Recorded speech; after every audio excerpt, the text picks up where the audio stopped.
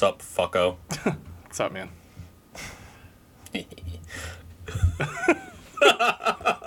How's it going? Not too bad. Been watching a lot of movies lately. Got the spooky season started off right with The Witch and The Wicker Man double feature on Saturday. Very cool. Yep. What'd you think? I love The Witch. It's so good, isn't it? I can't believe you've Yeah. never seen it. It's one of my favorite movies. Yeah, I've seen The Lighthouse like 4 times or something like that, but I've Yeah. never seen The Witch. It's a very slow burn until the end, and then it just gets deliciously psychotic. Yeah, it's wild. Yeah. It's wild. And then Like The Wicker Man was awesome too. I saw the original one. Yeah, I have never seen it. Oh, that one. That's a fucked up movie. Yeah, I'll That's have a to check it very out. fucked up movie. I'll have to check it out. I mean, I've seen the Nicolas Cage. The troubled Nicky one. Yeah. The Not bee the scene. bees. Yeah. Yeah, there's the original one has a lot of Scottish people just banging all over the place. So That's cool. it also has a young Christopher Lee, Really? When Yeah. was this movie? like 1972. Oh, so he was like 40. Yeah. Yeah, I mean, like young in the sense that like he wasn't the 100-year-old man Right. singing about Charlemagne. I was gonna say, obviously you're aware of Christopher Lee's 2 Yeah. historical concept metal albums that he put out at like 97 and 100. Yeah, they're like power metal albums or Yeah, something. because he's like a classically trained singer, and he would do this like Yeah. operatic thing about Charlemagne, which I mean, yeah. With who he's apparently a descendant of. I don't really know how you prove that. wow. Yeah. But I'm sure it's there is a... What's that? I was gonna say, I'm sure it's just one of those scenarios where like that's the story that's been handed down in the family. Like how over they could here they could everyone probably is, trace it back to like the 14th or 13th century. Right. And then whatever assholes were there, like, yeah, we're totally Charlemagne, yeah. yeah, we are carolings. Yeah. It's like how like Oh, Jacques Coronis Magnus, yeah, that was my father, yeah. every person who do you have Southern family? Yeah. Do you know of any claims of being like related to like a Cherokee princess?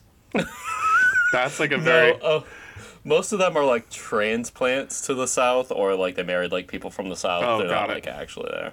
yeah. See, Yeah, I no, mean- my family's like from there, like Oh, no, I from mean- there. My family hasn't been in this country for very long on either side. Oh, So I didn't realize that your dad's side was new as well.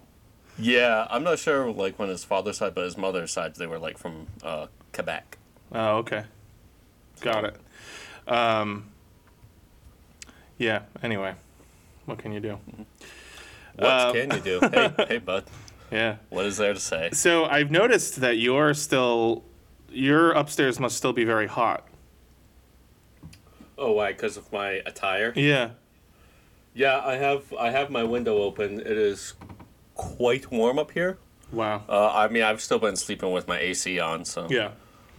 My I do like it upstairs cold, is so my upstairs is so like drafty that I'm wearing a sweatshirt. Like last week it was like still like fucking really hot in here, as I'm sure you remember us mentioning. Yeah. Because I forgot to cut that out from the episode. But Yeah, I forgot to cut out a few things. I forgot to add some things and Yeah. whatever. I got it Yeah, out. you went into a fugue state while editing. Well, so being perfectly honest, I'm never like sitting there listening to every second. Like Yeah, that's I weird. follow the notes a lot, and you say that's weird? Yeah, I figured you would. I mean, I listen to the episodes after they come out just to check things. Oh, I always see if I'm listen- seeing if I'm doing like any annoying thing with my mouth, like smacking my lips. Oh, I Overly much? actually, it depends. So some weeks I do lots of painstaking editing. Yeah. Last week I did not. So it's probably not fair to say that I never do, because I often do. But I've had to, one of the compromises, because I tend to be really anal about that, is that I've had to kind of like step back a little bit. So like I follow the notes and I'll like skip around, jump back, whatever. But yeah, there were a few things that I just missed. Yeah, it was pretty funny listening to it. Yeah. I was like, I realized we were both sniffling the whole time, and I was like, I'm just not fucking doing it. Yeah, we were both having some like allergic shit going on. Yeah, I was just like, fuck it, I'm not Yeah, editing these. I edited a good amount of them out, but I was like, I'm not bothering to do all of these. Yeah, fuck it. Yeah, so that reminds me. So last week, obviously, challenging week for me. Yeah, yes. It's a challenging week, but so I thought maybe just for my own getting it off my chest, my own like therapeutic venting. Before we discuss today's topic, I thought that I could talk about the second worst thing to happen in my life last week. We'll leave the first up for imagination, but after you've heard this, you're gonna like wonder what kind of fucking week I had. So I just think it's funny. It wasn't funny in the moment, but it's always horrifying. In the moment. Man, well, this has never happened to me as an adult man. This is a new experience. So there's a place near me in Boston that is a sushi place. I'm not going to mention them because I'm not trying to blow up anyone's spot here, but they deliver sushi until like pretty late. Like you can get sushi delivered until like 2 a.m. Yeah. And so, the first time that I tried it, I've had this a million times. The first time I tried it, you're obviously skeptical. But you know what? It's been like 20 times over the past 3 years, however long I've lived here. And never had a problem, right? So I ordered sushi at like 11 p.m. and it shows up. And my roommate is like, "Oh, what do you got?" And I was like, "Oh, sushi." He goes, "Where the fuck are you getting sushi from at 11 p.m.?" On a Sunday night. Right. And I was like, "Oh no, it's fine. It's not a problem." And it was a fucking problem. I was like, "I've never had an issue with it." Well, don't give away the climax. What? They already know it's not gonna be good. So I mean, it tasted fine. It wasn't like it was foul or slimy or anything. Like it was fine. And to be honest, when I get late night sushi, I keep it simple. I'm not getting like, like sashimi and stuff. I get a maki roll and some soup. But a little tuna. Yeah, but I woke up hours later in what was I think the early morning. I didn't check the time, but like 2-3 a.m. pitch black, and I realized that I'm like in the middle of like shitting my pants. Now this has never happened to me before, but I'm like in the middle of shitting my pants. So I hop up. I stumble around, I go into the bathroom, like I don't even turn the light on. I'm like in such a rush. I pull my pants down. I'm like knocking stuff over, and I sit down. And now so I have my own ensuite bathroom, which will make this better in a minute. It's my own bathroom. There's no sharing of it with anybody. Yeah, you're not smearing your shit all over somebody else's shared bathroom. No, but so I never leave the toilet seat down, and so I go and I just sit down, and I realize quickly that my ass cheeks are pressed up against the closed lid of my toilet, and I'm just diarrheaing, and so I'm like fuck. So I get up and like slam that up, and I sit down. And I'm like, man, it was so unfortunate. And so I just like take the soiled underwear and shorts and throw them in the shower and throw the sheets that I had, took them off my bed. There wasn't anything visible on them, but you know, you don't trust those. And I just like had to like get in the shower and like scrub myself off and like. Then I obviously the next day put everything in the wash, but I just sort of like wanted to rinse everything out and bleach my toilet, and man, it sucked so bad. And then I was fine. Yeah. See, as I said before, maybe it sounded like I am always shitting my pants, but no, I had norovirus once, and that was just like a days-long ordeal of shitting myself. I was really worried. I didn't eat anything until well into the day because I was really. Well, for multiple reasons, I was, whatever. But I was worried. But no, I was fine. Yeah. So I'll tell my story too. I guess I had like a work holiday party in 2019, late 2019, and it's like an earlier thing. Like we leave work early, and so they serve food at like 4 p.m. Yeah. And I eat, and it's fine. And as far as I know, nobody else got sick. But literally, like 12 hours on the dot, like 4 a.m. I wake up as, like, I farted in my sleep, but it wasn't no fart. Like, there was some shit in it. And I wake up as it's happening. I'm like, what the fuck? And I, like, run to the bathroom and just have the worst diarrhea of my life. Ugh. And I'm starting to feel really not good. And I get up, it was contained entirely within my shorts. So that's horrible. I'm like already feeling like really bad and like I can't even like get anywhere else, so I just go back to my bed. There's not shit anywhere.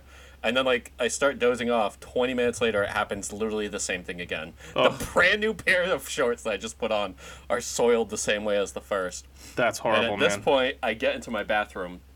In my bathroom I was the only one home. And my roommate had this very large dog, German Shepherd, who I Yeah. loved. Yeah. But at the time, so like I couldn't even lock the door to keep him out. I'm so sick. I sit down in the toilet. Happens again, and then I start projectile vomiting, filling up my tub, like the entire bathtub. Jesus. And then I'm so sick at this point that like I just crawl out of the bathroom. And I can't close the door. I couldn't clean up the tub at this point, and I knew this fucking nasty fucking dog was gonna be interested in it.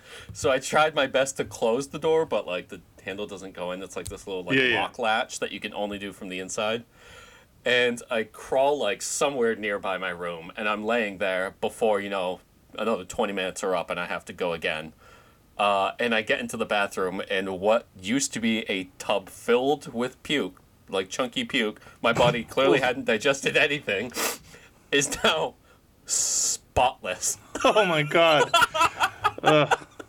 This is the grossest episode we've ever done. And the fucking dog is just licking his chops nearby.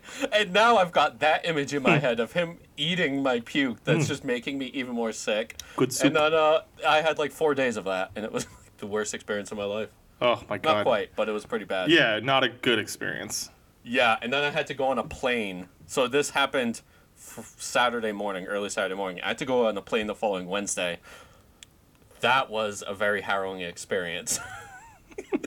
I brought extra pairs of clothes onto the plane. I was like done at that point, but I was like, I don't know, one might sneak through. Yeah, yeah, and you don't want to be stuck at 30,000 feet with only one pair of shit-filled underwear, having to sit next to somebody.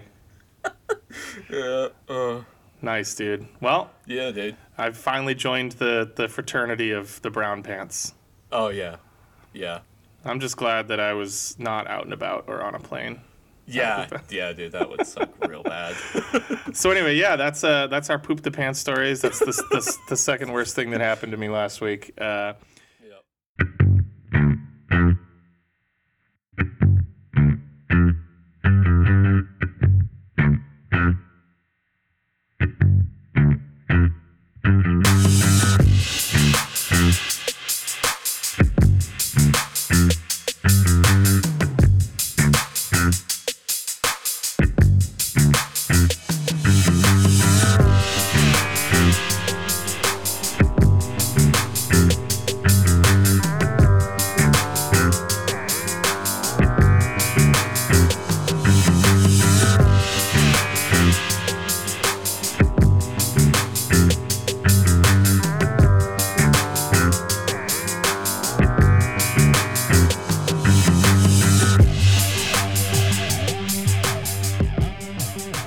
Yep. So we've got a fun one lined up for you. This is the first in our October series of spooktacular spook events, where it's not necessarily going to be horror themed, but I mean, I think you'll see pretty quickly why I chose the one that I chose this week. Yeah, we're doing spooky stuff. Yeah, kind of spooky or related to spooky or just sort of in that sort of Halloween-y kind of vein.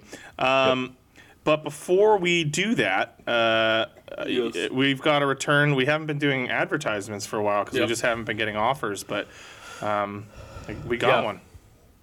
Yeah, we got one. This one just came in today, so let's hear it. So today's episode is brought to you by Mad Vlad the Rad's Big Bad Pad of Halloween swag. That's right, lads. This sad dad of Valaki and Chad lagged behind the fad like the wax sad sack cat he purportedly was. So come on down to the Fun Ones Dumb Hovel of rough spun, one-stop, no-refund Huntsman dumb house of curiosities, trinkets, and one-time use. Wait, I still have that in my closet. Costumes fraying at the seams right out of the bags. You'll wish you never spent $50 on that wig and cape combo that just gave you a rash. But forget about that return policy. This no-take-backs, all sass, no flash, some rash, mass of useless trash will be gone by November 3rd. Come on down and get that soon-to-be landfill fodder costume decoration one-and-done shopping trip over today. No discount.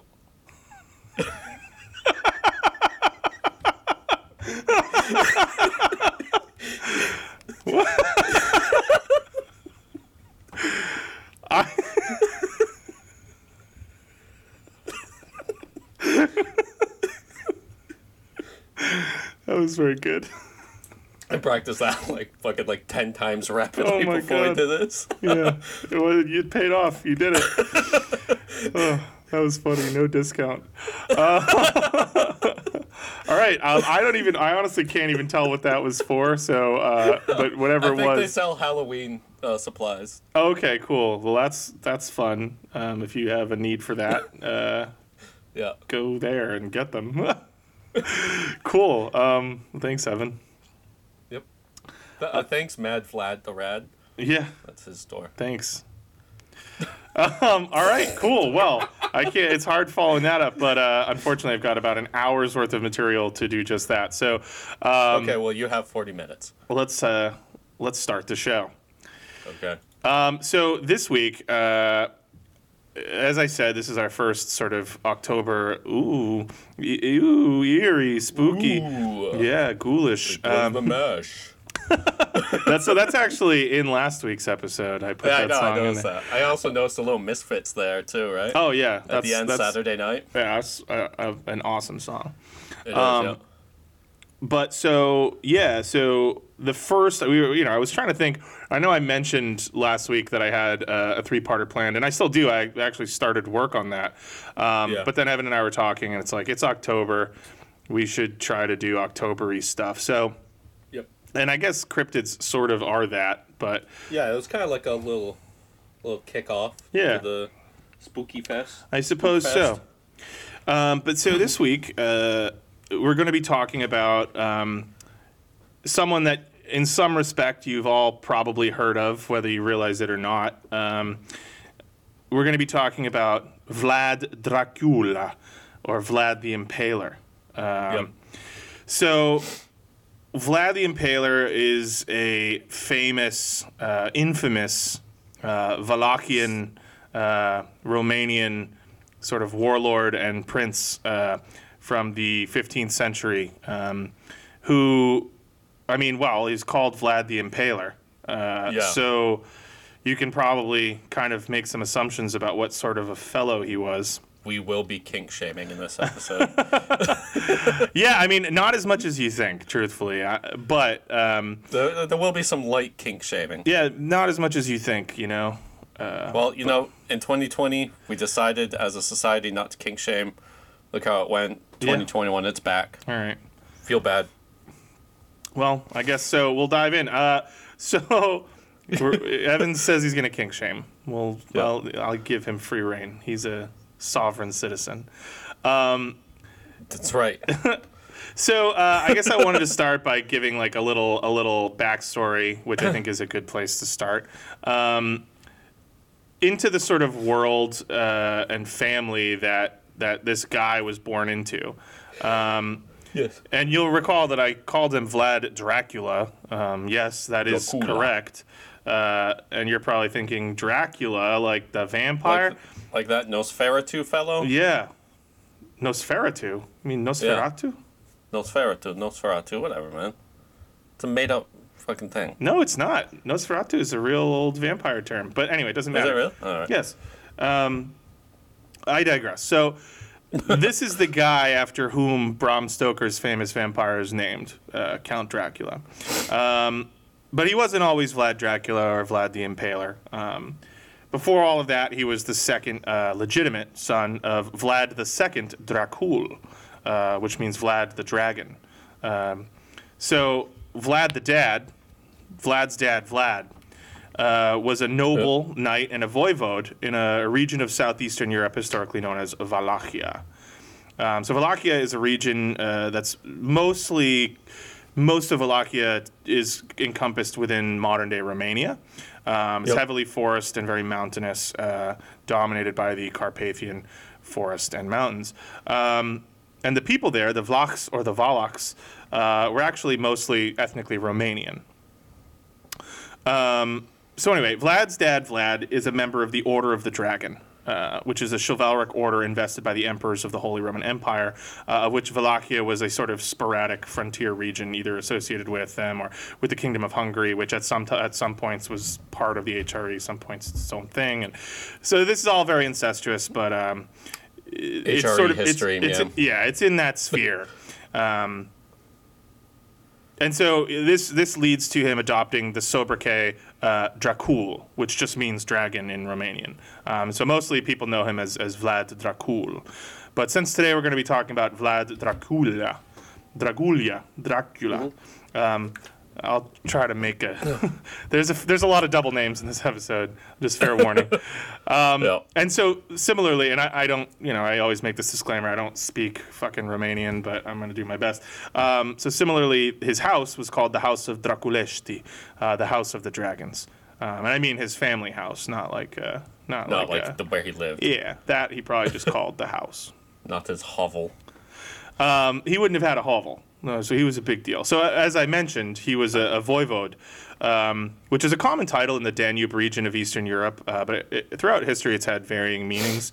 At this point in Wallachia, the voivodes are somewhere between like strongmen warlords and hereditary princes. So the title could theoretically pass directly to your heir. They didn't have systematic primogeniture, but there were so many frequent squabbles over power that many voivodeships changed hands like really frequently. Vlad's dad, Vlad himself, had 2 non-consecutive reigns, and Vlad the Impaler would actually go on to reign as voivode 3 times with interruptions greater and lesser in between. So anyway, Vlad's dad is the sometime voivode of Wallachia at a very interesting time in history. His older half-brother, Vlad Dracul, that is, Vlad the dad, was a bastard. I'm sorry, his older half-brother was voivode before him. He was a bastard. And had acknowledged the supremacy of the Ottoman Sultan Murad II. And so he moved Wallachia from being a sort of protectorate state of the Hungarian kingdom to the Ottoman Empire. Yep. However, when that older brother, Alexander Aldea, died in 1436, Vlad Dracul seized power with backing from the Kingdom of Hungary and reasserted... I like the way you said Dracul there. You said it a lot like... Dracul. Dracula. Vlad Dracul. Vlad Dracul. I'm going to try to do that more. And so he reasserted Christian supremacy over the region. Needless to say, the important thing to realize is that our Vlad, little Vlad, Vlad the Impaler, he grew up in a very small region of Europe that had become a super important point of interest for both the Ottomans and the HRE and the sort of states surrounding the HRE, notably in our story, the Kingdom of Hungary. And so both of these sort of regional powers are vying for nominal control of the region because it's super valuable as a buffer state sort of between Europe and Asia. The people living there, by extension, are really tough, really independent, and they get very good at fighting. And you'll see, like, they're scrappy, no-nonsense kind of people. I would go so far as to say that area of Europe, they love fighting over there. Oh, yeah, they've never pretty stopped. much all they've ever fucking done. Yeah, there's a long history of this entire region changing hands, basically just being, a lot of these smaller subregions just sort of being dominated by big empires and powers.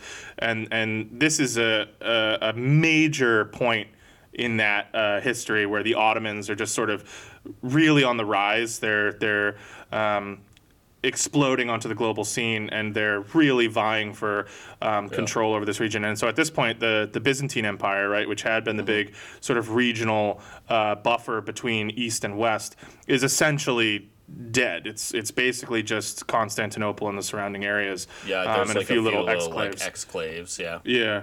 And the Ottomans have taken over most of Greece. They have a substantial foothold in Europe, and they're starting to eye Constantinople very greedily. And right in that same region, you have Wallachia, which is, another sort of important route from Asia into Europe.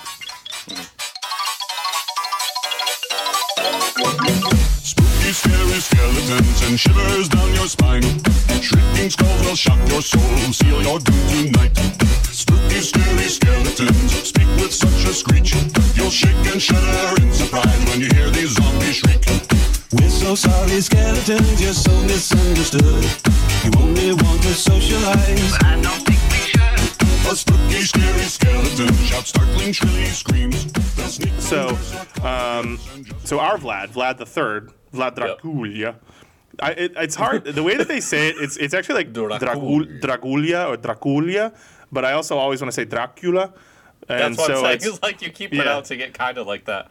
Yeah, it's Dragulya. Dracula. So our Vlad, little Vlad, was born sometime between 1428 and 1431, right as all this shit is about to pop off. So he has like a fucking insane childhood. So when he was just a young... Yeah. Well, yeah, I mean...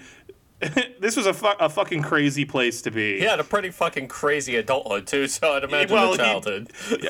And the reason I'm including all this is as sort of a backdrop, because like you're gonna understand, like he was a hard dude. He was like not a nice man. But so anyway, when he was just a young boy in 1441, so he's like 10-ish maybe, his father is approached by the neighboring voivode of Transylvania, John Hunyadi, who tries to convince Vlad Dracul to join a crusade against the Ottomans. And this crusade is going to be, I forget what it's called, but I have it written down here somewhere. Yeah. It's going to be to aid the Byzantine Empire, who are being very quickly sort of dominated and overrun by the Ottomans. So as a brief aside, you keep saying voivode. There is Jason Newsted, former bassist of Metallica. Oh, yeah. He had joined a band after he left called Voivod. Yeah. They're awesome. Yeah, and I didn't realize this now. I'm looking into it. I didn't know Daniel Mongrain is now in the band. He was from Martyr. Oh, I don't know. He did shit with, like, Cryptopsy and shit. But, dude, Cryptopsy, old Cryptopsy fucking rules. So he that was also band... in Capharnaum with that really good album that Capharnaum had. That one really was that good the one. Jason Suekoff and... Yeah, the Suekoff the dude brothers, from Trivium did the singing in it? Yeah. Yeah. That was back when he was still, like, a really diesel singer. Well, that was fucking like 18 years ago. Yeah, he was like 18 or 19. That dude, he could was, scream like a beast. He was good. I mean, Trivium was cool for like a hot second. Like their first album's wicked dumb. The second one's okay. The third one everyone's sucks. dumb. You know what I mean? Every one of their albums are dumb. But I think that So Voivod is a cool band though, and they're named obviously after this, and they are. Their whole thing is they're like a concept band, like a Coheed and Cambria, and all of their music is about a post-apocalyptic vampire warlord named like Count Voivod, but he's like a radioactive robot vampire. I don't fucking know. Yep. But anyway, former bassist of Metallica, Jason Newsted, was in it. Yeah, he was in that band for a while. Dave Grohl played in Voivod for a while. He played drums. Did he really? Yeah, they have a lot of session musicians come in. Huh. Dave Grohl's been in like every single fucking band at some point. Yeah, it's so funny because like Dave Grohl, I want to say that Dave Grohl is like my quote unquote favorite musician, but I don't mean like in the sense that you would think. Like it's got nothing to do with like, I don't like Foo Fighters. I don't really give a fuck about most of what he's done. Nobody really likes Foo Fighters. There's a lot of people that really like Foo Fighters. I guess so. I just think he seems like a fucking awesome guy, and he's really good to his fans. He seems like he's just like a really genuine, like caring person. Plus, so he seems like he's all right. The best Queens of the Stone Age album. Yeah, so I and you know, it's not like I hate Nirvana. They're just like not a part of my life since I was like 13. I have no opinion on that band. There are some cool cool Nirvana stuff is not the stuff that you listened to when you were 14. There are cool Nirvana tracks, but like Ceremonial Pissings, that's a pretty cool track. Anyway, whatever. That's not even. I got so much to get through here. You digress. So John Hunyadi has just come and tried to convince... John Hunyadi, yep. Has just tried to convince Vlad's dad, Vlad, to join this crusade against the Ottomans to help the Byzantines, right? And so, as I've said, control of Wallachia shifts a bunch, and by 1437, the Holy Roman Emperor Sigismund of Luxembourg has died. And he had also had a major power base in Hungary, and Hungary is severely weakened when he dies. And so their ability to aid Wallachia, and once again, Vlad found himself swearing, their ability to aid Wallachia is greatly decreased. And so Vlad, the dad, is now stuck in this position where... Vlad's dad, Vlad the dad. Right. He's like, okay, well, I can either stay allied to Hungary, which is like basically neutered right now, or I can give in to the request from the Ottomans to swear fealty and accept suzerainty and pay them tribute and whatever. So he does. He again swears fealty to Murad II.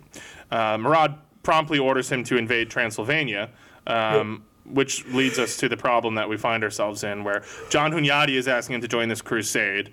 Murad II is saying, you should actually go invade your neighbor in Transylvania. And so he kind of does neither. And eventually Murad II sends him a letter and is like, all right, you need to come to Edirne, which is what the Ottomans called Adrianople, which is in Thrace. So just to the south of the area we're talking about, still kind of in the Balkans. And he promptly takes him into custody for questioning, like, where are your real loyalties? You know, you said you were going to swear allegiance to me, but now I hear you're talking to John Hunyadi about joining this crusade. What's going on, brother? And so Vlad, as a show of loyalty, he takes his not his heir, but his two middle sons, so little Vlad and Vlad's little brother Radu, with him on this trip to go and sort of grovel before the Ottoman Bey. We call them a sultan, but they actually called them the Bey. So John Hunyadi, he sees the chance to solve his problem. He's like, all right, well, whatever, man. If you're not going to do this, I'm just going to take your lands and use them in the crusade anyway. So he invades Wallachia, and he places Vlad's cousin Basarab in the voivodeship. You're going to hear every single name that I've said again, and they're going to be different people. So just deal with it. Even John Hunyadi? No, Is but there another John Hunyadi? He's got a son named, I forget, something Hunyadi. Joe Hunyadi? No, but there's a lot of people. So, and I don't include a lot of them in this, but there's a lot of people in Wallachia and the Wallachian sort of aristocracy, the boyars, which are like what they call their like nobles who can sort of elect the voivodes. They're called Dan. There's a lot of Dans. So there's I've seen Dan that. the Third, Dan the Third of Wallachia. It's probably Dan, but I just think it's funny. It's like, and then John Hunyadi spoke to Dan. Anyway, so as I said, Vlad, who's like 9 or 10, and his brother Radu have accompanied their father on this journey into Ottoman territory, and they're left upon. So their father is eventually released, but Murad says, like, I'm keeping your sons, and hopefully that'll make sure that you're loyal to me next time. Yeah, but as I've said, these ward action, dude. These Wallachians are fucking hard ass people. So things get a little murky. I'm going to speed along because there are big periods of this story where like the details are kind of scarce. So Vlad comes home and immediately is like reinstated as the voivode. He's just, there's not even really a big struggle. He's so popular, people like him. And he says, fuck it, like, I know he's got my sons, but I'm joining this crusade to retake Constantinople. And it's the dream. Yeah, the King of Poland and John Hunyadi I'm sorry, this is, Constantinople hasn't fallen yet, but this is to help save Constantinople. Yeah. So the King of Poland and John Hunyadi are like leading this crusade. And at this point, Vlad's dad, Vlad, just figures both of his sons are going to be executed, and he says, this is, the price that I will pay for Christendom. Another important thing to note, I keep mentioning Christendom and these crusades, the Great Schism, the Western Schism, had just happened, like, less than 100 years ago in, like, the 1380s. Yeah. And so things are still really loosely defined, but the Draculesti, this family, the Vlads, are, I guess, what you would technically call Orthodox. They are not Catholics. But at this point, things are still kind of murky. Everything hasn't been ironed out yet. So whatever, they're even though the kings of Poland are, the king of Hungary is, they're like, all right, we're going to join this, Catholic crusade to try to save Constantinople. Yeah. But luckily, like the sons were not executed. Going back to the story, and then again, their dad switches sides in 1447. Agrees to pay yearly tribute to the Ottomans, and at this point, John Hunyadi is like the what is he? He's like the commander-in-chief of the Hungarian military, and he's just like, fuck this guy, and he invades Wallachia again. Nice.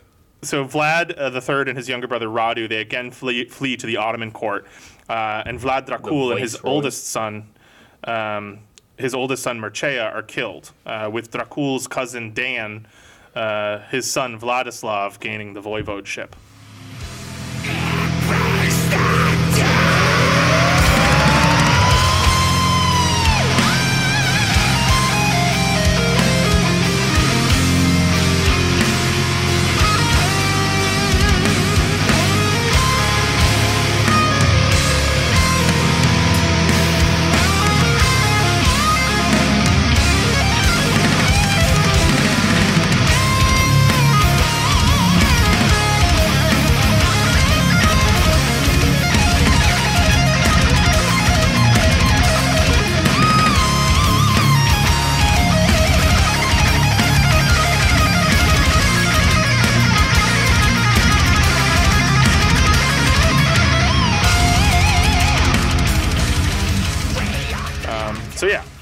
it's a fucking nuts childhood of like back and forth. He's being A lot raised of lads. equal parts in Wallachia, equal parts in the Ottoman, the court of the Ottoman Bey. So he speaks fluent Turkish. Like they're very culturally exposed children. But by all accounts, the two surviving Draculesti brothers develop in totally different ways. Not a ton is known. There are a lot of rumors, a lot of hearsay. But Radu apparently fucking loved being at the court of the Ottomans.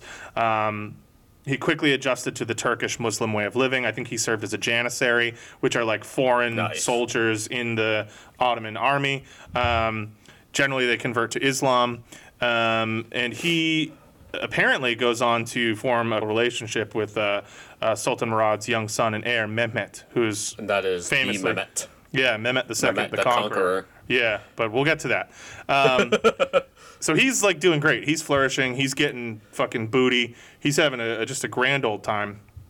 He's getting that And meanwhile, pussy. his younger brother fucking hates it. He's getting bussy. His older brother hates it. Vlad really just wanted to return home, claim his birthright, return to Christendom and never-ending war with the Ottomans. His brother, who is this like tall, good-looking, strong guy, Vlad is kind of short and stocky, and he's strong. He's like a good fighter, but he's swarthy and fucking. If you just look up a picture of him, we'll have one as the episode image, I'm sure. He's a fucked up looking guy. Big weird mustache, a lot going on. Yeah, he's even in paintings, it's quite obvious that his eyes are fucking insane. Yeah, like, he's got covetous eyes. He looks nuts. Yeah. So in 1448, when his cousin Vladislav, who had taken his father's place as the voivode of Wallachia, they embark on another soon-to-be failed campaign against the Ottomans. So they leave Wallachia undefended. Vlad appealed to the Ottoman emperor for a small army, which he was granted, and he went back and took Wallachia, obviously under the assumption that he would now be loyal to the Ottomans. This was short-lived, however. He was there for like a couple years. And although Hunyadi and Vladislav end up being smashed by the Ottomans at the Battle of Kosovo in October of 1448, Vladislav returns home later that year with a sizable force still left, and Vlad is forced into exile again. And so again, the next few years, we're not really sure what happens, but basically he bounces around the surrounding area until 1456, when he invades Wallachia again, this time with a Hungarian army, and he kills Vladislav and regains his birthright. So we're going to take a departure here from like the straight history, because there's a couple of points that I feel like we should address. Sure. Let's So first, I want to talk about the Dracula connection, and I'm not just talking about his name now. I'm talking about fucking Dracula. I'm not going to do. I kind of am going to do an exhaustive walk through the rest of his reign, so I just won't lie to you. We're going to talk about a lot more stuff. But I want to talk about the Dracula thing. So, as I mentioned, Vlad's dad, Vlad, was called Dracul, the dragon. Yeah. Well, at some point, Vlad began signing his correspondences with Draculia, son of the dragon, or the little dragon. Although he probably wouldn't have wanted to. He probably would have liked son of the dragon better. Yeah. So yeah, there's Vlad the Second Dracul and Vlad the Third Draculia. Confusing. It's medieval Europe. Super fucking dumb. This sounds pretty familiar, I'm assuming, and it's part of the reason that I'm writing about Vlad during our October Spooktacular, because obviously Dracula is the name of a famous literary vampire. So when Irish author Bram Stoker, I always want to say Stroker, but it's Stoker. When Irish author Bram Stoker, baby. Yeah, dude. So when man, I fucking hardly know her.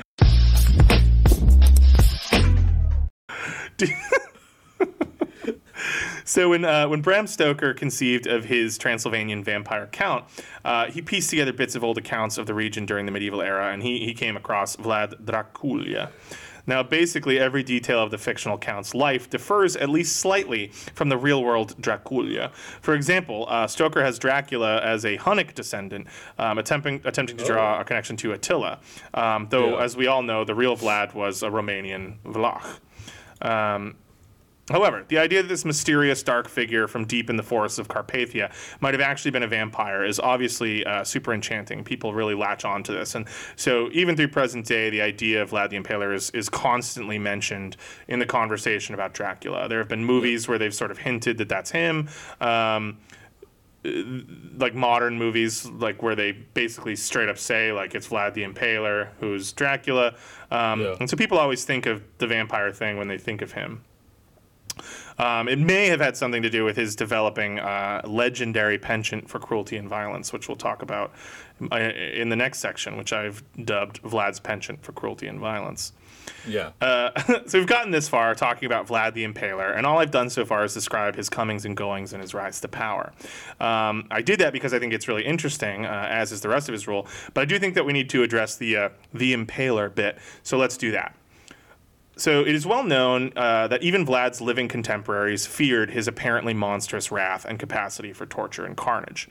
Now, as we'll discuss, Vlad continued his father's legacy of switching sides and doing whatever he had to in the moment to stay in power. And can you blame him for that? I mean, gotta do what you gotta do, man. Yeah, it's a fucking crazy time to be alive. You're living in the Balkan region, you know what I mean? You gotta... Yeah. What the fuck you gotta do, man? It never stops being crazy in the Balkans. Yeah.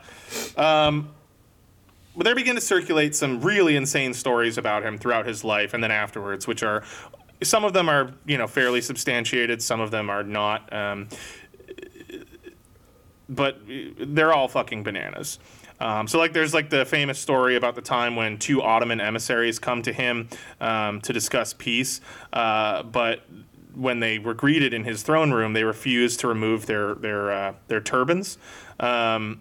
As was their custom. You don't take it off in front of anybody. So apparently Vlad had his guards grab them and nail the turbans to their skulls so that they could never take them off. He's like, I'll help you with that. Or the time that he had this giant cauldron built that had head-sized holes in the lid of the cauldron so that he could boil people alive but watch their facial expressions because their heads would be sticking out, which is normal. I feel like it would leak. Yeah, probably. I don't know. Or this is the big one, but he loved having people impaled on spikes outside of his castle, and just in general, that was where the name comes from. Yeah, the impalement is where impaler comes from. His preferred method of execution was to have people impaled on stakes. So here's the thing about this. Vlad is a medieval European despot ruling in one of the most violently contested regions of his day. I mean, remember his fucking childhood? It's bananas. It's crazy. So he was almost certainly a fucking sociopathic, violent brute. The thing is, he's just definitely not unique in this. Maybe he was a bit more bloodthirsty than some, but with all these historical figures, you have to kind of look at, who had reason to smear his image, and who was writing the histories. And fairly often you'll find that, hey, these are the same people that he slighted, or the people that are writing about him are people that he has wronged in some way. I think he's cool. Yeah, he's great. I think he's cool. He did nothing wrong. It was cool. Yeah, no. Vlad the Impaler did nothing wrong. Dicks out for Vlad. So was he a gnarly sick fuck? Yeah, probably. But he also probably wasn't a cannibal vampire demon. Just a fucked up dude in a fucked up place at a fucked up time. But anyway, let's jump back to his reign a little bit. I just wanted to kind of do an aside where we talked a little bit about, the names, the Impaler and Dracula.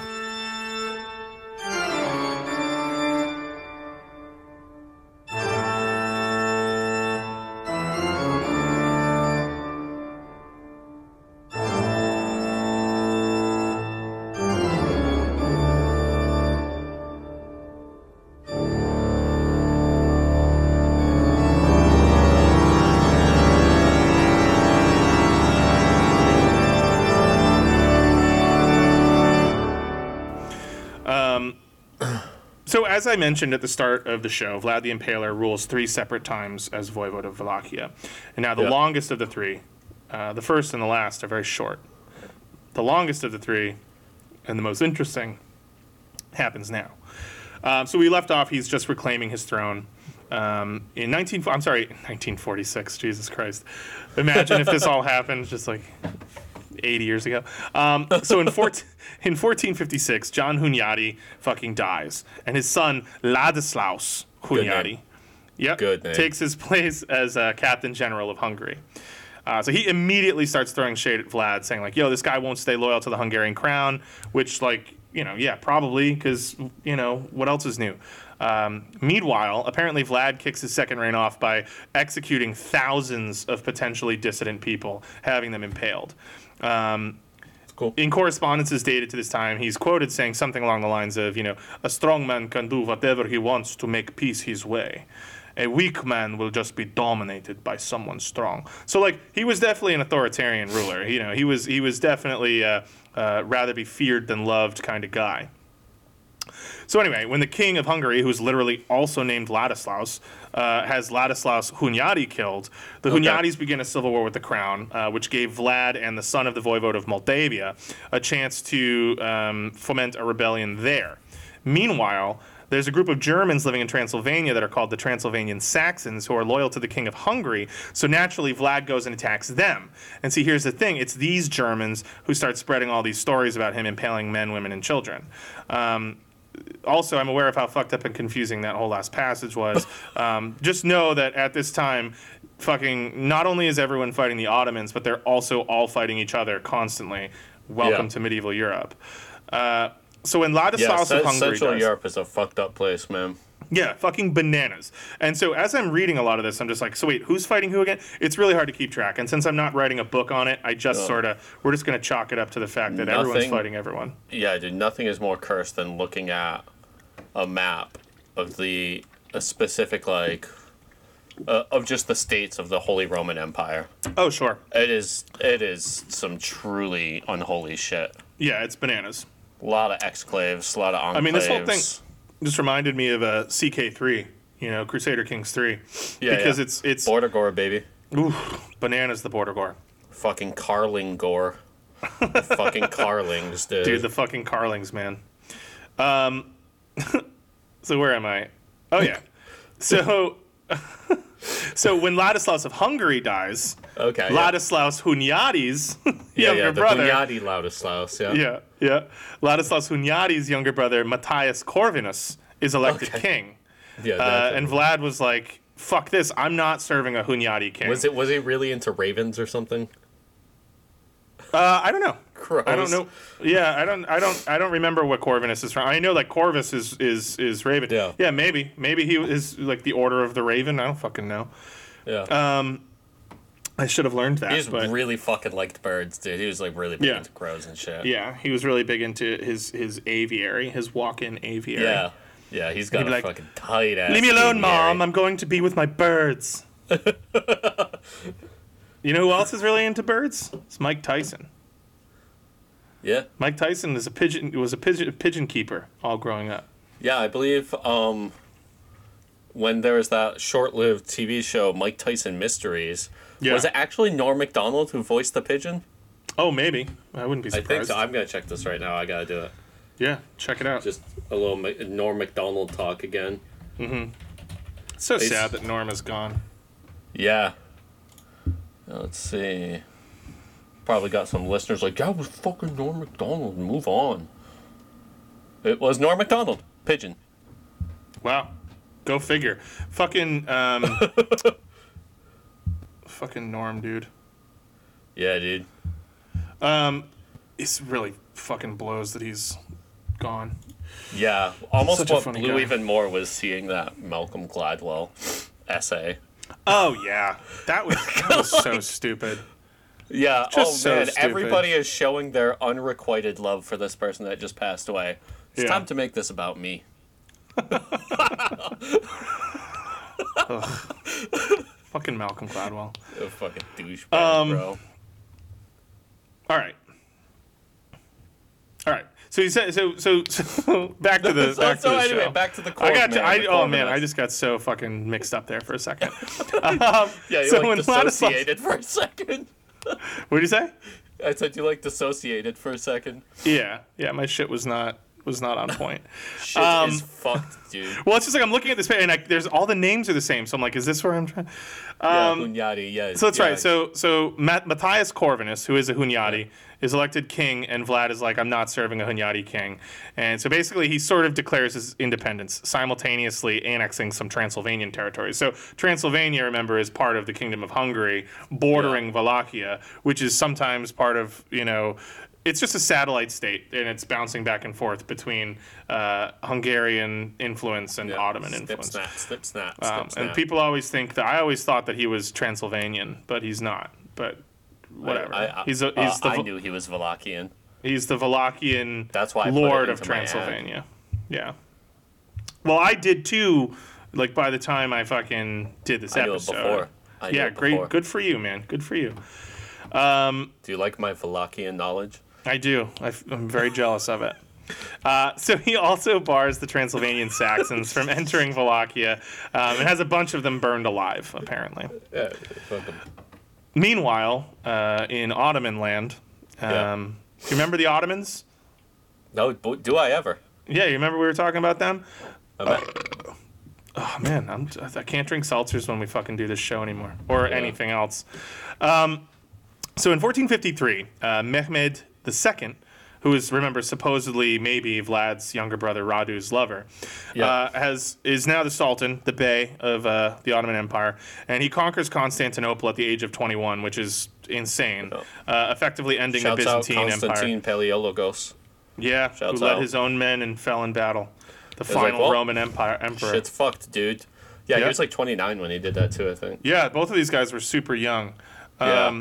And so he conquers Constantinople at 21, famously building these like giant cannons and like blowing apart the walls of Constantinople, which were like the largest on earth and like famously thick. And it's like this huge moment in the dawn of like, quote unquote modern warfare, where these massive gunpowder weapons just like demolish these medieval fortifications, and it just changes the face of war forever. Especially because Constantinople had like a series of like impregnable walls. Yeah, exactly. And, right, they're like layer upon, because the city had kept growing, it's like, So like Rome if you managed to way. break through one, you would just be caught. Right. With like another one right there. Yeah. Tons and tons of walls. So this is, Walls all the way down, bud. It's all walls all the way down. So this is the end of the Roman Empire. It's for those of you who don't know, now the it's Byzantine... the Empire of Rome. Yeah, well, he becomes the Caesar al-Rumi, the Caesar of the Romans. But the Byzantine Empire is obviously the successor state to the Eastern Roman Empire, and had continued, that imperial tradition uninterrupted until this point, and now it's gone. It's done. So the world is changing. 2,000 years of history, bud. Yep. From Caesar to Constantine Palaiologos. Mm-hmm. Yeah, and now it's done. R.I.P. But alas, we must continue. We cannot dwell on the fall of Rome. So basically, during this time, Vlad, who his father had made an agreement with the Ottomans, and he's technically supposed to still be paying them tribute, but he hasn't for like years. They helped him retake his kingdom and everything, but he's not holding up his end of the bargain. Eventually, Mehmed sends an envoy requesting that Vlad come to Constantinople to answer for this. But the thing is, he'd also sent another envoy to tell one of his vassals to capture Vlad as soon as he crossed the Danube. Vlad caught wind of this and had both the envoy and the treacherous vassal, Hamza Bey of Nicopolis, executed, which is insubordinate. So thus begins a war in which Vlad has proved himself to be a stubborn and deadly commander. He quickly occupies the biggest border fort between the two territories at a place called Giurgiu, and then he commenced to invade and raise the Ottoman hinterland. So again, this is pretty ballsy. He's just like a little local regional guy who's not really in with the Hungarians. He's not really in with anybody, and he's just decided, I'm going to invade the Ottoman Empire with substantially fewer men and just get while the getting's good. Definitely kind of nuts. So Mehmed responds to this by raising an army to invade Wallachia with approximately 150,000 strong force, which is more than twice what more than twice what Vlad can muster, even at his highest level of strength. Yeah. And he expresses his wish to have Vlad's brother Radu take Vlad's place as voivode, which would make sense if they were lovers. You know, he's trying to hook them up. So Vlad reaches out to Matthias Corvinus in Hungary, like, hey, I know we've not always been super close, but I started this war. Actually, I started this for you. This whole thing is about you, and for the glory of Catholicism. And now remember, Vlad himself is not officially a Catholic, but he's just pandering here. He's like, can you help me? But no help comes in time. The Ottomans travel up the Danube and they land, and they just start fucking whipping the shit out of Vlad. So Vlad's like in retreat, right, towards Targoviste, which is like one of his like regional capitals. But on the way back, he's in his own territory now. He's just implementing scorched earth. He's like, well, an army that big is going to need food, so I'm going to kill all of my own peasants and burn all of their farms so that nobody can have it. Which is actually, it's very brutal, but it's like a very solid military technique. Yeah. It's effective. It's just fucking brutal, right? So he's like, it'll just take you a long time to come back from it. You'll just probably stop their advance. Right. Can't get that supply train going. Now, there's a famous story here, which is really cool, where at one point, so they're back at Targoviste, the Ottomans are approaching, and so he takes a bunch of his retainers, his like personal sort of guys, and this is Vlad himself, and he sneaks out, and they're like, we're going to sneak into the Ottoman camp, and we're going to either capture or kill Mehmed II. We're going to go to his tent, and we're going to like personally fucking yank him out of there and kill him and throw the army into disarray, and they'll have to go home. So he does it. Like, you don't hear about this shit a lot, but like he, the actual leader of his own people, sneaks into the enemy camp and is like trying to assassinate the Ottoman bey. But unfortunately, the camp is so big, they get confused. They end up in the tents of two viziers, and I don't know for sure what the part. What? The part where they impaled 20,000 citizens. I'm not there yet. I'm still back here. It. What? Nope, I'm still back here. It's over here. Okay, yeah. Yeah, thanks for interrupting and throwing off the flow, Evan. Well, you have it right here too. See this? See this? See that? What? Where is it impressed with Vlad's leadership skills? Yeah. That's what you were just saying, but that's no. I didn't say anything about. I didn't say anything about that. You're just not paying attention. No, I didn't. Attention. I said they tried to kill Mehmed. I said it's impressive. They tried to kill him. I didn't say any of that yet. You said impressed. Yeah, it's impressive that he would do this. Impressed. So pay attention, okay? All right. So I don't know. I'm gonna redo that part. Impressed. So fuck. So they're back at Targoviste, and right? And they decide. They see the Ottomans coming, and Vlad himself is like, all right, I'm going to lead some of my loyal retainers on foot into the enemy camp. We're going to sneak in. We're going to find the Sultan's tent, and we're going to either capture him or kill him. Impressive. Which would have been a really big blow. And it is impressive that some might say even Mehmed himself would be impressed. Jesus fucking Christ. So no, I totally deserve this. I'm not going to tell you that you have to stop because like whatever, I've earned it. But yeah. I get it. You've been fixing for it, yeah. But so they're trying to find his tent, but it's a huge camp, and they end up getting confused and going into the tents of two viziers. And I don't know if they killed them or not, but whatever. They end up fleeing. But he gets away, and he like escapes this massive Ottoman camp and gets back, and they order a full-scale retreat from Targoviste. So when the Ottomans finally arrive in the town in the next day or two, it's completely empty. It's been burned to the ground, and some 20,000 citizens had all been impaled, left behind in the city. With men, women, and children all dead, and birds feasting on and apparently nesting inside their entrails, which is very metal. Yeah. So yeah, maybe he is a fucked up guy. But like I said, all of these leaders are fucked because apparently Mehmed's reaction when he saw this, he was like impressed with Vlad's leadership skills when he saw that he was willing to murder 20,000 of his own people to make an escape. Again, these numbers are like almost certainly exaggerated, but whatever. Yeah, it was probably like a few hundred. Maybe. Even still, it's a massive atrocity. But I mean, how do you keep up your to like, after like, a dozen or something, right. You must be like, damn, we're just gonna do this all night, huh? I'm like tired from impaling people. Damn, and this is where the famous image of like seeing like men, women, and children, like babies impaled like onto their mothers and stuff, like just crazy shit. A little shish kebab. So the Ottomans, they're starving. They have to like go back and resupply, but they leave Radu behind with a smaller expeditionary force. And it quickly becomes clear. He starts sending out, propaganda to the countryside, saying like, "Listen, like the Ottoman Bey can come back and reinvade anytime. So I don't know. Maybe you should consider siding with me and not my brother Vlad. And look what he does to people here." And so most of the people there basically stand behind him, and they say like, "All right, like we like Radu, we're gonna side with Radu," and so Vlad has to run away, and he heads towards Hungary and Transylvania looking for asylum. Oh man, Trey, look up at the sky. It's a full moon on the Sabbath. This is scary.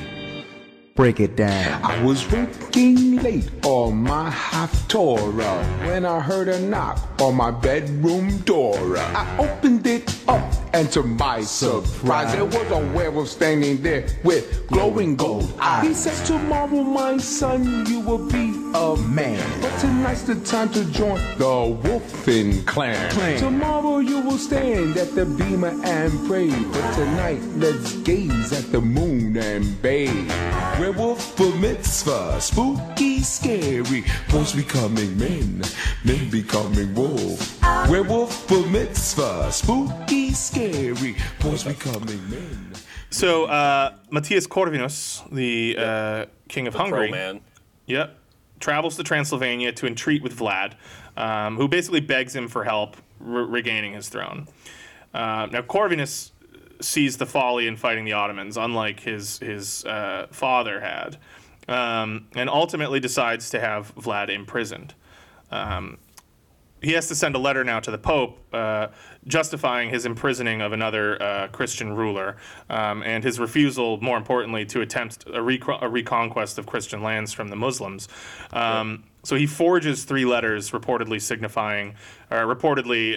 showing like correspondence between Vlad and Mehmed and a plot to like join forces and betray Christendom.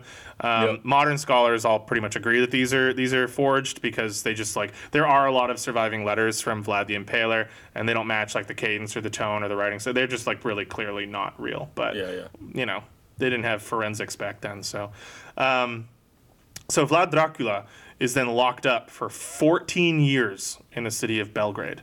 Now, I'm sure he's treated... Yeah, do you think he was thrown in the oubliette? No, I think that he was probably something closer to house arrest. You don't think they threw him in the oubliette even for a week or two? No, I don't. Drive him a little mad? I don't think that. You don't think he was in the oubliette? Well, so there's 2 T's and an E, so you pronounce it oubliette. Oubliette. Oubliette. Fair enough, buddy. Okay, so now we're entering into like the final phase here. So 14 years pass, and finally he's released when he agrees to officially convert to Catholicism. Remember, they were probably what we would call Orthodox before this. Corvinus acknowledges his right to rule as the Prince of Wallachia, but refuses any aid except for 200 gold florins from the treasury for his trouble. So he's now bouncing around, like looking for a home base and trying to plot his return to power. So Mehmed goes on to conquer the voivodeship of Moldavia. And at this point, the new voivode of Transylvania, Stephen Bathory, which is a name that you might recognize if you've ever heard of the famous Countess Bathory, who is his great like grandniece or something. Heard of the band. Yeah, named after the Bathory family. She's famous because apparently she used to bathe in young, beautiful women's blood to stay young and beautiful herself forever. Oh, is that where he got the name from? For the band? Bathory? No. Yeah. Him. Who? Bathory. He's her ancestor. She comes around in the 1600s. I know, I was just being stupid. Yeah, you were. So, man, we're so even after this episode. We're, like, completely even. So, Corvinus ordered the Transylvanian Saxons, who, remember, historically had not been big fans of Vlad, they're ordered to aid their efforts. And eventually, in late 1476, they're successful. This is Bathory and Vlad and the Saxons and this little coalition. They're successful in driving the Ottoman puppet Basarab Leota out of Wallachia and replacing Vlad on the throne. But don't celebrate yet, because things are rapidly about to come to a close. What's up? I said, okay, I'm not celebrating. Okay. Well, you held up your hand, which you usually do when you want to say something. Oh, sorry, I held up both. Oh, shit. I can only see one of them. Oh, shit. So don't celebrate yet, though, because this is going to be short-lived. Basically, he... okay, where was I? Right after Basarab Leota. Yeah. Okay. So he didn't have long though, because this is like all in the like October 1476 he reconquers it, and by December Basarab comes back with like an even bigger Ottoman force, and Vlad obviously mounts a valiant defense, but he dies in combat inside the same year that he takes things back within a couple months. So ends the tale of Vlad Dracula, the Impaler. His gravesite is unknown, which obviously sort of plays into the immortal vampire trope, but probably not.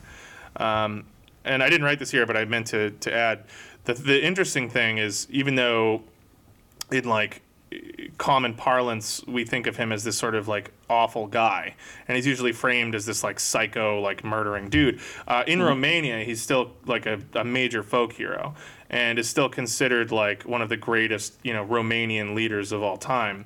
Because, he refused to bow to anyone, basically, and it was all about having, his own sovereign rule over that land. And so he's just sort of become like this like folk hero type figure, even though, we have this idea of him being this fucking psychotic murdering guy. They sort of tell the story about, the Ottomans getting the nails in their head, and they're just like, haha, man, like what a cheeky bastard,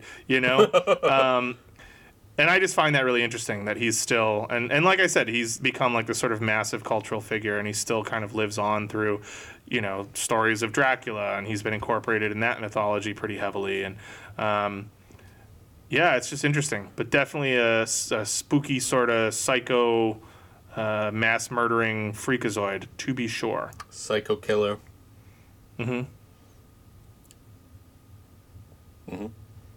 Yeah, no, I get what you're doing.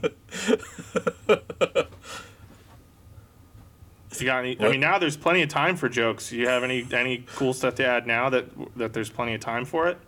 Oh no. You've got nothing to add? Yeah, I got them in. It just seemed like you had a lot to add, so I thought maybe I'd give you some time here to. Oh, I got them in. Yeah. Okay, broke up the monotony of the story. So. Gotcha. Yeah. With some classic. Got my dunks in there, dude. Some classic high concept comedy. Beep. Yeah, whatever. We'll beep it out. Some classic high concept bullshit. You're a stupid fucking punk comedy. Yeah, that's the name of my next special. That's funny. So yeah, that's it, folks. That's the story of the famous Vlad the Impaler. Is there anything you wanted to add? Anything you want to talk about? I don't know. You got any plans for any spooky movies this month? I don't know, man. I haven't really been making a lot of plans. Probably. I'll probably watch something spooky. But yeah, no, I haven't really been in the mood. I'll be honest with you. Well, we got one big one later in the month, Dune. Oh yeah, Dune's kind of spooky. It looks like it's cleaning up pretty well. Yeah, it's not a spooky movie, but it looks like very, very. I am cautiously optimistic that it's gonna fucking own. Yeah, I feel good about it too. I've never really had a moment where I was like worried that it wouldn't be good. You know? I mean, I like Denis Villeneuve, so. Yeah, I don't know a lot of his stuff. I remember. Well, I feel like I've seen at least something else. Arrival. Have you seen Arrival? Oh yeah. There you go. I knew I'd seen something. Yeah, Arrival's great. Blade Runner 2049 cool. Owned. Yeah, that was him too. That's right. I liked that a lot. Yep. Yeah, and I'm excited to see more Dave Bautista because he's actually like a pretty fabulous actor. Dude, his scene in fucking Blade Runner. Yeah. It's like he just stole the show in like his 10 minutes on screen. Yeah, he was fabulous. Yeah. So but, I'm really excited Another for that. good Denis movie that's like creepy, Enemy. You should watch that. I think it's his first English language one, because like usually did French, but it stars what's his name, Jake Gyllenhaal, and it's like very bizarre and like creepy. Which one's Enemy? It stars Jake Gyllenhaal, and he's it. having something of a crisis of personality. And it's very, it's just like a very strange movie, like very evocative. Not really like a ton of defined narrative, but it's very uncomfortable. Yeah, I'll have to check it out. Yeah, it rocks. Enemy. Enemy. Yeah, maybe I'll watch a spooky movie after this. Yeah, I'm definitely gonna watch a movie. I worked like fucking 11 hours today, so. What are you gonna watch? I don't know. Check my Letterboxd watch list. If there's something cool, I'll watch the same movie, and then we'll actually have something to talk about. Oh but yeah, if it sounds I also dumb, watched fucking Red Dawn. Oh, the original or the? Yeah. Oh yeah, the original. The original, my God, dude. Yeah. I haven't seen it in a very long time. I remember seeing it when I was a kid. Like maybe we can do a movie night episode of that. Sometime of Red Dawn. Yeah. Sure. Yeah, I'm always down for a movie night. Fucking movie, dude. All right, let's wrap this shit up. Right, yeah. Thank you guys for listening to Left on Red. It was my pleasure, and certainly sounds like it was Evan's pleasure to have been here with you this evening. He's chuckling like just like an absolute maniac over here, my own personal little Augustus Gloop. And so we're really happy that you joined us, and we hope you liked hearing about Vlad the Impaler. As always, you can reach out to us on Twitter. We always post that in our show notes. You can also send us an email at leftunreadpod@gmail.com with hate mail, episode suggestions, criticisms of our taste in music, whatever the hell you want to do. But yeah, thanks so much for listening. Also, tell people about us, friends, family, all that shit. We basically spread word of mouth, so that's how we get around. So please do that. Yeah, we're not some money-making podcast at this stage, so we're really just a little homegrown local operation, a little grassroots operation. A mom and pop podcast. Mom and pop shop, and I think you all know who's the mom and who's the pop. So anyway, it's been great. Yeah, okay, yep, great, yep. No, this was our best month yet, though, so we appreciate it. We're still growing, so very cool. Well, last month was, because this is coming out. Oh, that's true. This last month. We are recording this in the tail end of September. Last month is... Oh, and also, last thing, but expect, and if you follow us on Twitter and whatever, you already know this, but our new release date is going to be midnight on Sunday night / Monday mornings. Eastern Standard. Yeah, Eastern Standard Time, which just gives us a little more time to kind of tighten things up and edit, and then things Not can just come out. Release them randomly on a Friday afternoon. Yeah, things will kind of come out at a more uniform time, which I think will be a little more professional. So, sorry if that throws things off, but it doesn't seem to have been a big issue. We started quietly this past week, so. All right, cool. That's it. Have a great night. All right, thanks. Yep, bye. Bye.